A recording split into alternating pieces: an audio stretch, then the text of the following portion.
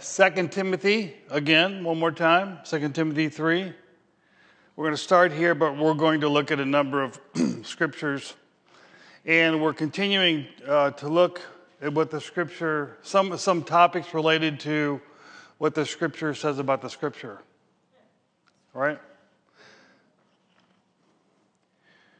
So in 2 Timothy, as we've seen, Paul is exhorting Timothy to preach the word. This is Paul's final letter, kind of handing things off to Timothy and highlighting the importance of preaching the word.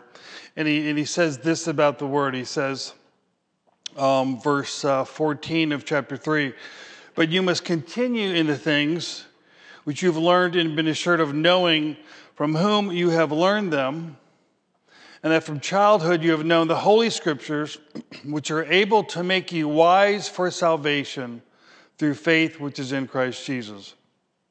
All Scripture is given by inspiration of God and is profitable for doctrine, for reproof, for correction, for instruction in righteousness, that the man of God or the woman of God, the Christian, may be complete, thoroughly equipped for every good work." So Paul tells us here that the scripture is able to lead one to salvation, which is in Jesus Christ. And of course, once that individual comes to Christ, then the scripture is able to instruct them, inform them, educate them, to correct them, whether that's correction of their thinking or correction in their lifestyle.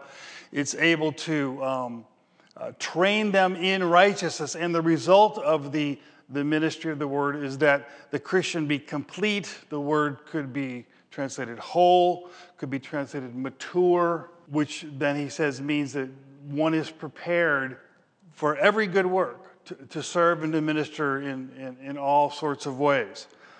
So the word has many, many, many benefits. Amen? And as we saw in the scriptures we read today, the word enlightens our eyes. The word rejoices the heart. The word gives wisdom. The word revives. The word gives strength. The word provides all sorts of benefits to the believer. However, it's not an automatic thing. It's not magical, if you will.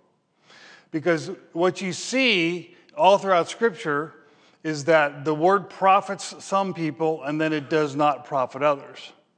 And this is particularly striking in the ministry of Jesus. If you read the Gospels, Jesus will go somewhere and he'll preach and it says some believed and some didn't. He goes somewhere else, he preaches and says they were divided or they plotted to kill him, but then some believed.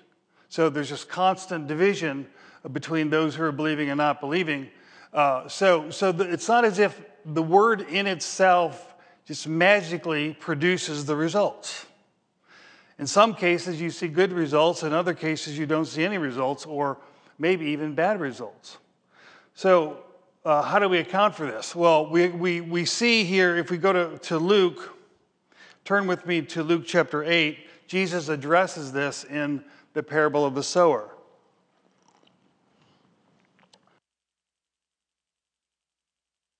We won't read the whole thing because the parable and the interpretation are long. Let's just read the explanation of the parable of the sower in Luke 8, verse 11. He says this, "Now the parable is this, the seed is the word of God. Those by the wayside are those who hear, and then the devil comes and takes away the word out of their hearts, lest they should believe and be saved. But the ones on the rock are those who, when they hear, receive the word with joy, and these have no root, who believe for a while, but in time of temptation or trial fall away. Now the ones that fell among the thorns are those who, when they have heard, go out and are choked with cares and riches and pleasures of life, and bring no fruit to maturity. But the ones that fell on the good ground are those who, having heard the word with a noble and good heart, keep it and bear fruit with patience. No one, when he's lit a lamp, covers it with a vessel or puts it under a bed, but sets it on a lampstand, that those who enter may see the light. For nothing is secret that will not be revealed, nor anything hidden that will not be known and come to light. Therefore, take heed how you hear. For whoever has, to him more will be given, and whoever does not have, even what he seems to have, will be taken from him. Now, I believe it's in Matthew, or maybe it's in Mark. The gospel writer comments, or Jesus comments after explaining the parable. He says, I think it's the version of Mark. He says, if you don't understand this parable, you can't understand any of the parables. And for years I was like, huh? Why is this one so important?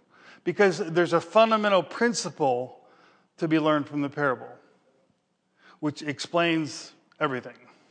And the principle is this, is that the value or the benefit of the word to the individual soul depends on the disposition of the soul. That's the point of the different soils, right? The sower is the same, the seed is the same, the fruit is different. Why? Different soils. In other words, what Jesus is saying, if we're to receive the word, not just the parables, but any of God's word, if we're to benefit and profit from God's word, the condition of our soul influences our ability to profit from the word. That's why he says, he that has will be given more. He that has not, what he has will be taken away. He that has, meaning he that comes to the word with the right attitude, the right disposition, he will receive more from the word. Right? But he that doesn't come with the right attitude doesn't receive at all. Matter of fact, the word has a way of making us either better or bitter, holier or harder. There really is no neutrality. So in order to bear fruit from the word, we have to cultivate what Luke calls a noble heart. Now the word here in Greek is kalos. There's two words, kalos and agathos. And they're both can be translated good, beautiful, noble. It's kind of a general word for goodness. We need to cultivate a noble heart. In other words, we need a certain attitude or certain dispositions toward the word if we're going to profit from reading and hearing the word. These are conditions that make the soil good, so that the seed grows in our hearts. Now, I live in O'Fallon, and anybody who lives in O'Fallon probably knows how terrible the soil is around here, right? It's just a thick clay, and it's really hard to grow anything because the soil's so bad. It's not that the seed's bad, but the soil's bad. And so the word of God is compared to seed, right? And the seed's good. And the seed grows in some hearts and it doesn't grow in other hearts. Why? Because of the condition of the soil or the soul.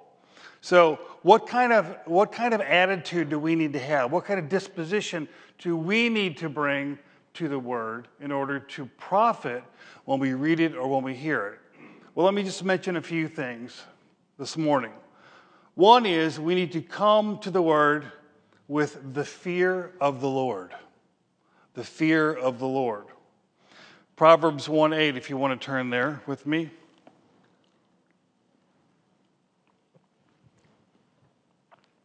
We'll start in 7, Proverbs 1:7.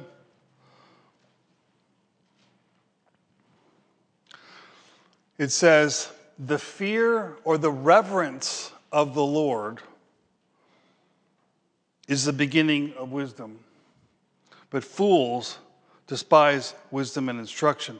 Or it could be translated, the reverence of the Lord is the foundation of knowledge. And so Scripture puts this first, reverence for the Lord. Reverence, of course, includes the idea of faith. The idea of faith. We learn in Scripture that without faith, it is impossible to please God. Can I say that again? Without faith, it is impossible to please God. We are told in Hebrews that the Israelites had the word of God preached to them, just as it is preached to us. He says they even had the gospel preached to them, but it did not benefit them. Why? Because it was not mixed with faith. The word without faith is unprofitable. So we must understand that when we hear the word and read the word, that we are to trust the word because of the author of the word. Right?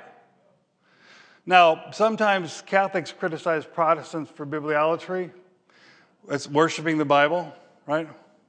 We don't worship the Bible. We worship the author of the Bible, right? But the reason we have such a high esteem of the Bible is because we have a high esteem of God. But we have a high esteem of God because what the Bible tells us about God. It really is a circle. If we reverence God, we reverence His Word. And if we reverence His Word, we reverence God. We have to remember that the Scriptures are God's words, not the word of man. So we learn to reverence His Word as we would His very person. Indeed, so high is God's Word, in God's estimation, that He says this. The psalmist says this, I will worship toward your holy temple and praise your name for your loving kindness and your truth. For you've magnified your word above all your name. Because it is in and through the word that we come to understand the name. We understand and learn of the name. When Scripture speaks, God speaks. Amen? When Scripture promises, God promises. When Scripture warns, God warns.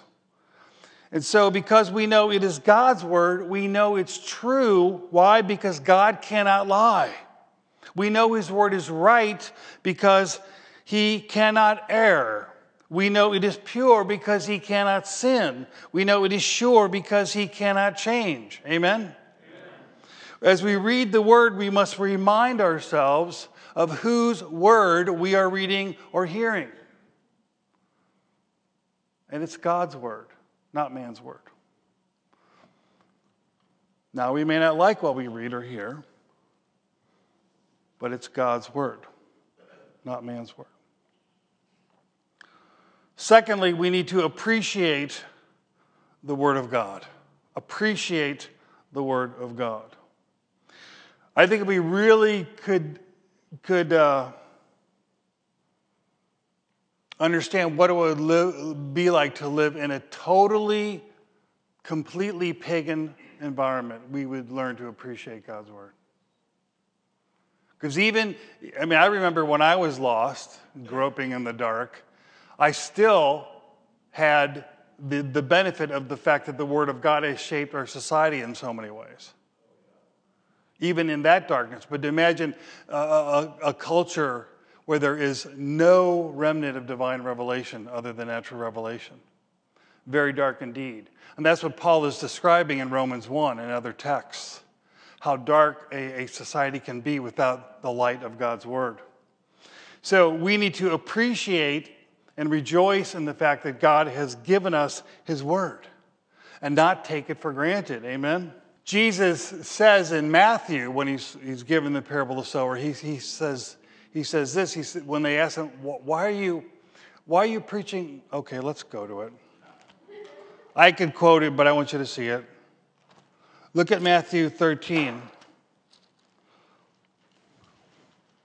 In Matthew 13, in verses 3 through 8, he gives the parable, and then he says in verse 9, he who has ears to hear, let him hear. And then in verse 10, the disciples came and said to him, why do you speak to them in parables? Now, if you follow the chronology of Jesus' life in the Gospels, what you find is that he was speaking openly And that at one point in his ministry, he began to change the way he was teaching to the crowds. Regarding his disciples, he began to speak more openly about his death and resurrection. But regarding the crowds, he began to speak more in parables. Why? Because they were rejecting the light they were getting, you see. So he says, why do you speak to them in parables? And he answered and said this, because it has been given to you to know the mysteries of the kingdom of heaven, but to them it has not been given. The knowledge of the Word of God is a divine gift. A divine gift. You know, I don't know about you, but sometimes I get frustrated with people, some people that aren't Christians. Ever get frustrated with an unbeliever? It's like, dude, what's the problem? How can you think that way? How can you be that way? Well, they haven't received the gift. And sometimes we get to this place in our Christian life where things become so obvious to us that it ought to be obvious to everybody, right? Not realizing that whatever light that we have is not due to our great intellect. It's not even due to our study, even though maybe you study, or meditation, because those things by themselves aren't sufficient. We need to appreciate the Word, but appreciate the fact that God grants us the knowledge of His Word, and it is a gift for which we should be very grateful. Amen? Thirdly, we need to be sincere in our approach to the Word. Sincere. That is to say, not to have a divided mind, a divided heart, but a heart united in the love and the reverence of God. We could call this simplicity of heart, if you will. In 2 Corinthians 11, if you'd like to turn there with me, in 2 Corinthians 11, Paul is expressing his concern for the Corinthians.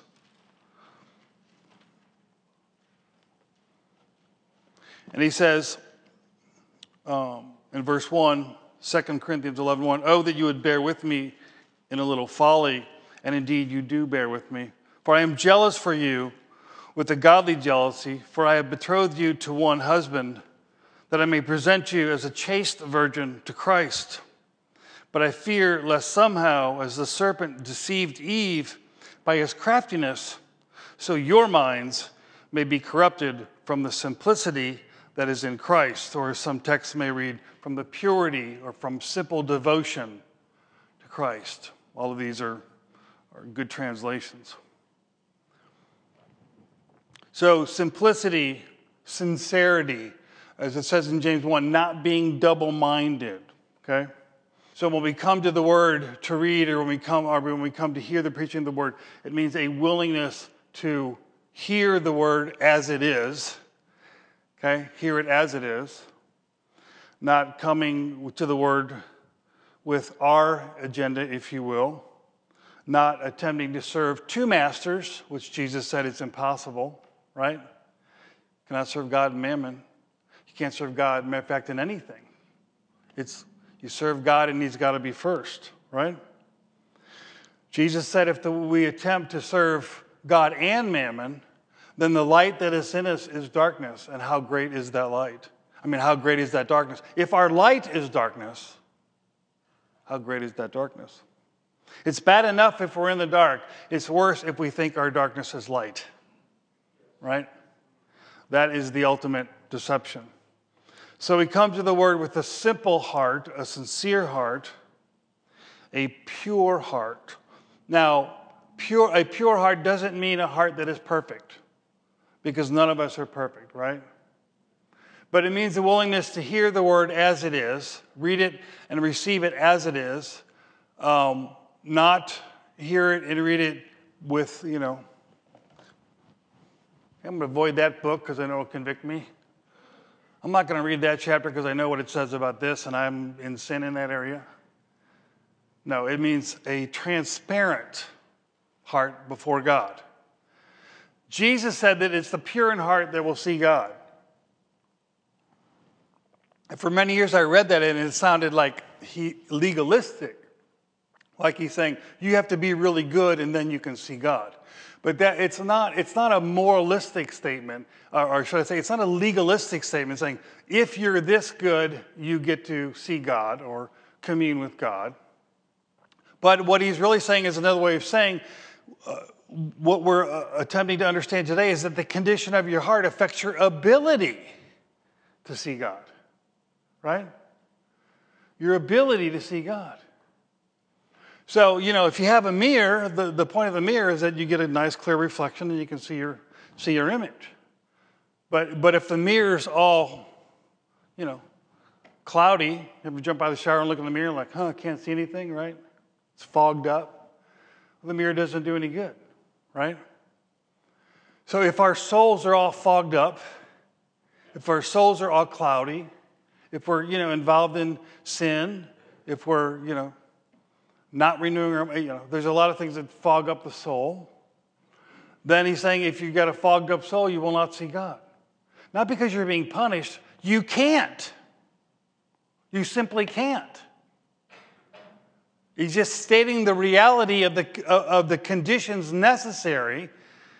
If you smear mud all over the window of your house, you're not going to be able to look out the window. It's common sense, right? Common sense. So we come with a pure heart in the sense that we're sincere and we're simple. Doesn't mean we're perfect, but it means we're not double-minded. It was Moody that said either the Bible will keep you from sin or sin will keep you from the Bible. Meaning sin that you're holding on to. Sin that you're putting before God. Those sins have to be repented of. Those sins have to be surrendered to God, or they will hinder our ability to profit and grow from the Word of God. Fourth attitude is humility, and these, of course, all kind of tie together. Go to James 1, if you will. In James 1, James says this in chapter 1. He says in verse 17, every good gift and every perfect gift is from above and comes down from the Father of lights, with whom there's no variation or shadow of turning. Of his own will, he brought us forth by the word of truth, that we might be a kind of firstfruits of his creatures. Brought us forth. He birthed us. That's what the word literally means. He gave birth to us through the word of God. It's the new birth, being born again, right? So then, my beloved brethren, let every man be swift to hear, slow to speak, and slow to wrath or anger. For the wrath of man does not produce the righteousness of God.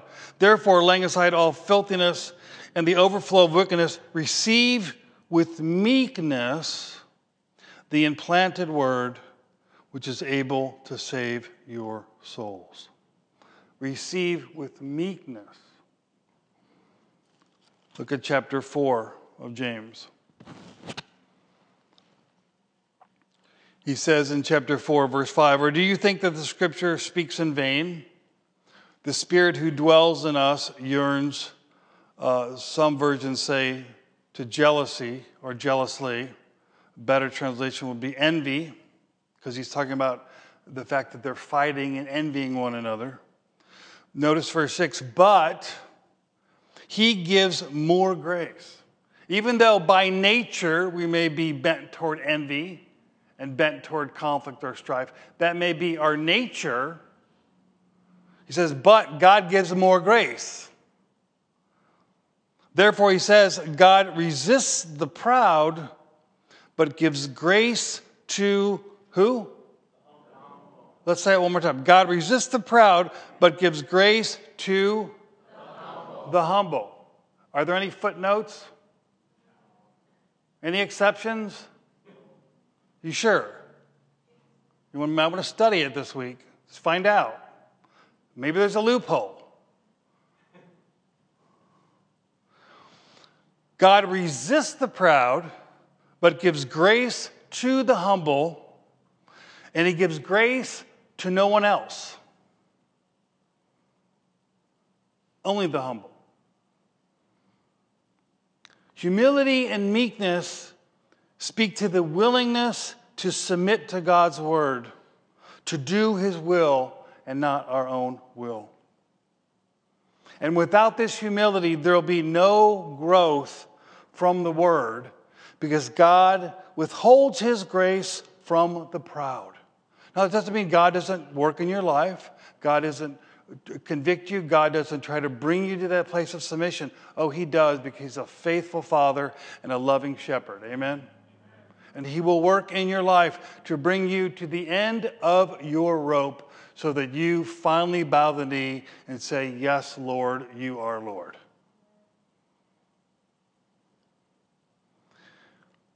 But that's not maturity. That's just the beginning of growth. That's the beginning of growth. Receiving the word in meekness and humility means that we allow the word to show us our sin. We allow the word to direct our path. We allow the word to communicate to us the word of our Lord and not just our friend. Both James and Peter tell us to lay aside sin so that we can receive and desire the word of God. And clearly this is one of the problems in the Christian life when we are not willing to lay aside various sins. These sins may be simply attitudes. As a matter of fact, all sin ultimately is rooted in one fundamental attitude, and that is the attitude of pride. And we don't want to look at ourselves as we are in the mirror of God's word. But the noble heart, the heart that receives and keeps and grows, the noble heart welcomes the word and embraces the word. All of the word. Amen? All of the word. Even when that word may be a word of conviction or reproof. David says the reproof of the righteous is like an oil on his head. In other words, it's a good thing. It's a blessing. It's a blessing that God would show us where we are in error. Because sin always produces the same result. You know what it is? The wages of sin is death. So if we want the fruit of death, we walk in sin. If we want the fruit of life, we walk in the word. Lastly, two more points. Second one is, first one is prayer. We need to have an attitude of prayer. There are people that have studied the Word of God more than any of us probably ever will, studied the Word more than maybe all of us together, and yet they do not believe the Word. They don't believe the Word. They don't know the Lord. They just study the Word because they're scholars. What's the problem? Well, many problems. But what we have to understand is that the Word of God needs to be illuminated to the soul because it is a spiritual word, if you will. Jesus said, "My words are spirit and my words are life." So we can study the Word, but if there's not illumination by the Holy Spirit, we're not truly going to understand it and profit from it. Tozer said this. He's got a great article. I'm just going to read a little bit to you. The title of this article is "The Need for Divine Illumination." He said, "Spiritual truths differ from natural truths, both in their constitution and in the manner of their apprehension by us. Natural truths can be learned by us regardless of our moral or spiritual condition. The truths of the natural sciences, for instance, can be grasped by anyone of normal intelligence, regardless of whether he is a good man or a scoundrel. There's no relation between, say, chastity and logic, or between kindness and oceanography. In like manner, a sufficient degree of mental vigor is all that's required to grasp philosophical propositions. A man may study philosophy for a lifetime, teach it, write books about it, and be all the while proud, covetous, and thoroughly dishonest in his private dealings. Amen? But then he says the same thing may be said of theology. A man need not be godly to learn theology. Indeed, I wonder whether there's anything taught in any seminary on earth that cannot be learned by a brigand or a swindler, as well as by a consecrated Christian. While I have no doubt that the majority of theological students live far better than average lives, it should be kept in mind that they can easily get their lessons without living any better than is absolutely required to stay in the institution. Surely God has that to say, or something to say, to the pure in heart, which he cannot say to the man of sinful life. But what he has to say is not theological. It is spiritual. And right there lies the weight of my argument. Spiritual truths cannot be received in the ordinary way of nature. The natural man receives not the things of the Spirit of God, for they are foolishness unto him. Neither can he know them, because they are spiritually discerned. He goes on to say, the sum of what I am saying is that there is an illumination divinely bestowed, without which theological truth is information and nothing more. While this illumination is never given apart from theology, it is entirely possible to have theology without illumination. This results in what has been called dead orthodoxy. And while there may be some who deny that it is possible to be both orthodox and dead at the same time, I'm afraid experience proves that it is. Yes. Amen? Yes. So we need to pray as we hear the word. We need to pray as we read the word for the Holy Spirit, who's given to God's people, to illuminate the word, that we would understand it, that we would love it, that we would embrace it, and that through the word, God would be teaching us specifically what he wants us to know. I remember one time I was reading the word when I was a young Christian, and I was just like, I remember feeling totally overwhelmed, like, God, like, how am I supposed to learn all this stuff in here, you know? And I felt like the Lord reassured me and said, I will teach you what I want you to know when I want you to know it. Just stay in the word. Stay in the word. And so he will teach us what we need to know. God may be teaching you this week about prayer or about patience or about another person he may be teaching about giving, another person about service, another person about witnessing. The Lord deals with his people in a very individual way. Amen? He teaches us through his Spirit. And so he takes the word and instructs us according to our need at that time. And without that illumination, we don't profit from the word. So we need to pray as David prayed when he said to the Lord, open my eyes that I might behold wondrous things out of your law. As you read Psalm 119, which I would encourage everyone to read this week, over and over David pleads to God. He's saying, your word is great, your word is this, it's right, it's true, it's just, but Lord, instruct me, give me understanding, help me.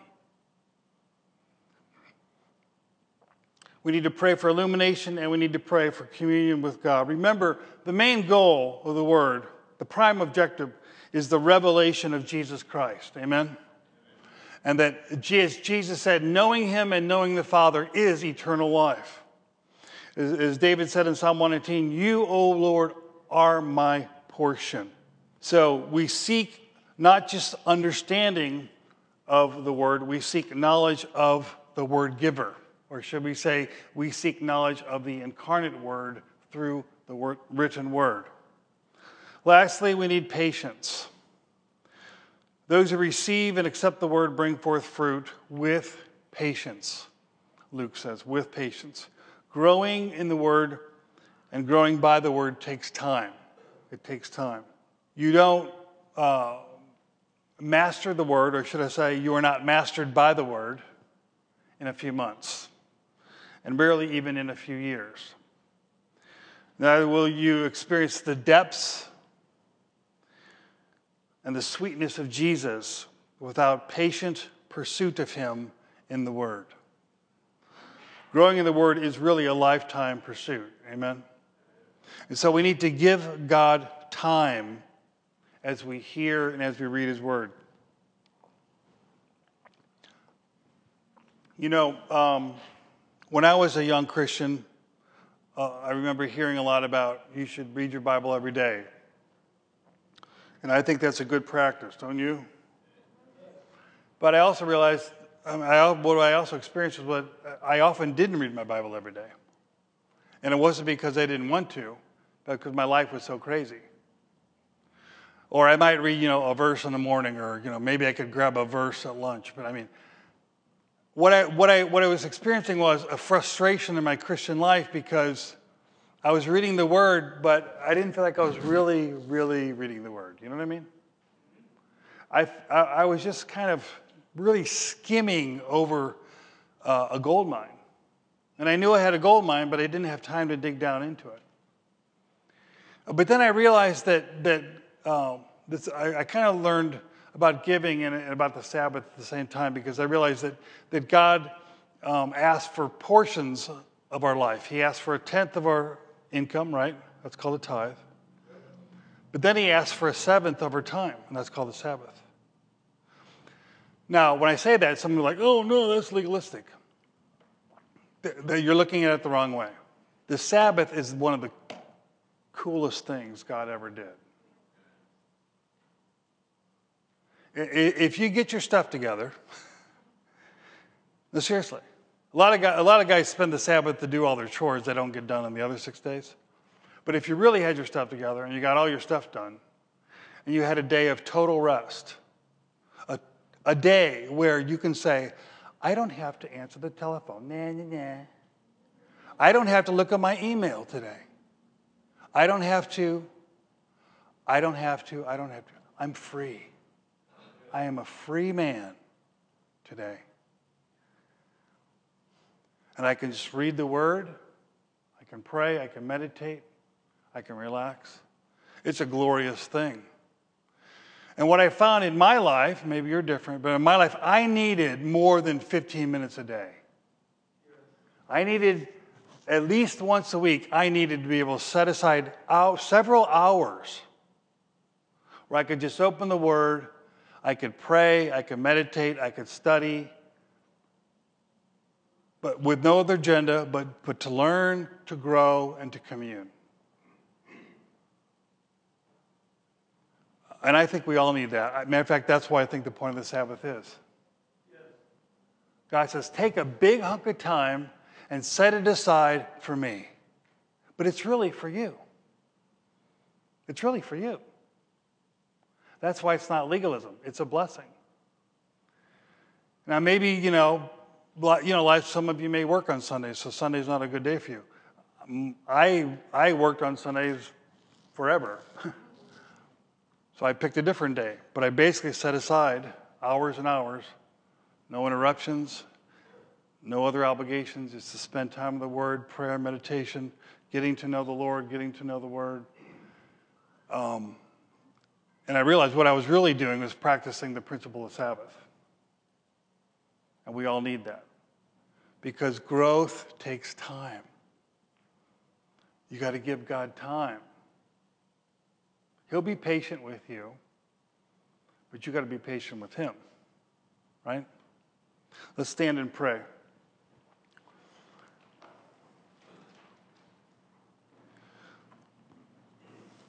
Lord, we thank you for your word.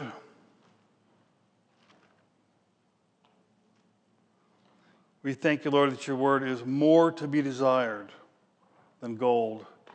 Yes, than much fine gold. Sweeter also than honey and the honeycomb. We thank you, Lord, that your word is precious to our souls. And I ask, Lord, that we as your people would be a people who desire your word, desire your fellowship, spend time with you in prayer and communion, meditation, spend time at Bible study, life group. We are people who are like the Bereans, that were eager to search, to learn, to grow through your word. We ask this, Lord, not just for our benefit, but ultimately, Lord Jesus, for your glory, that the world would see how your word, your salvation transforms lives, that you would receive the honor and the glory. We pray all of this in Jesus' name. Amen.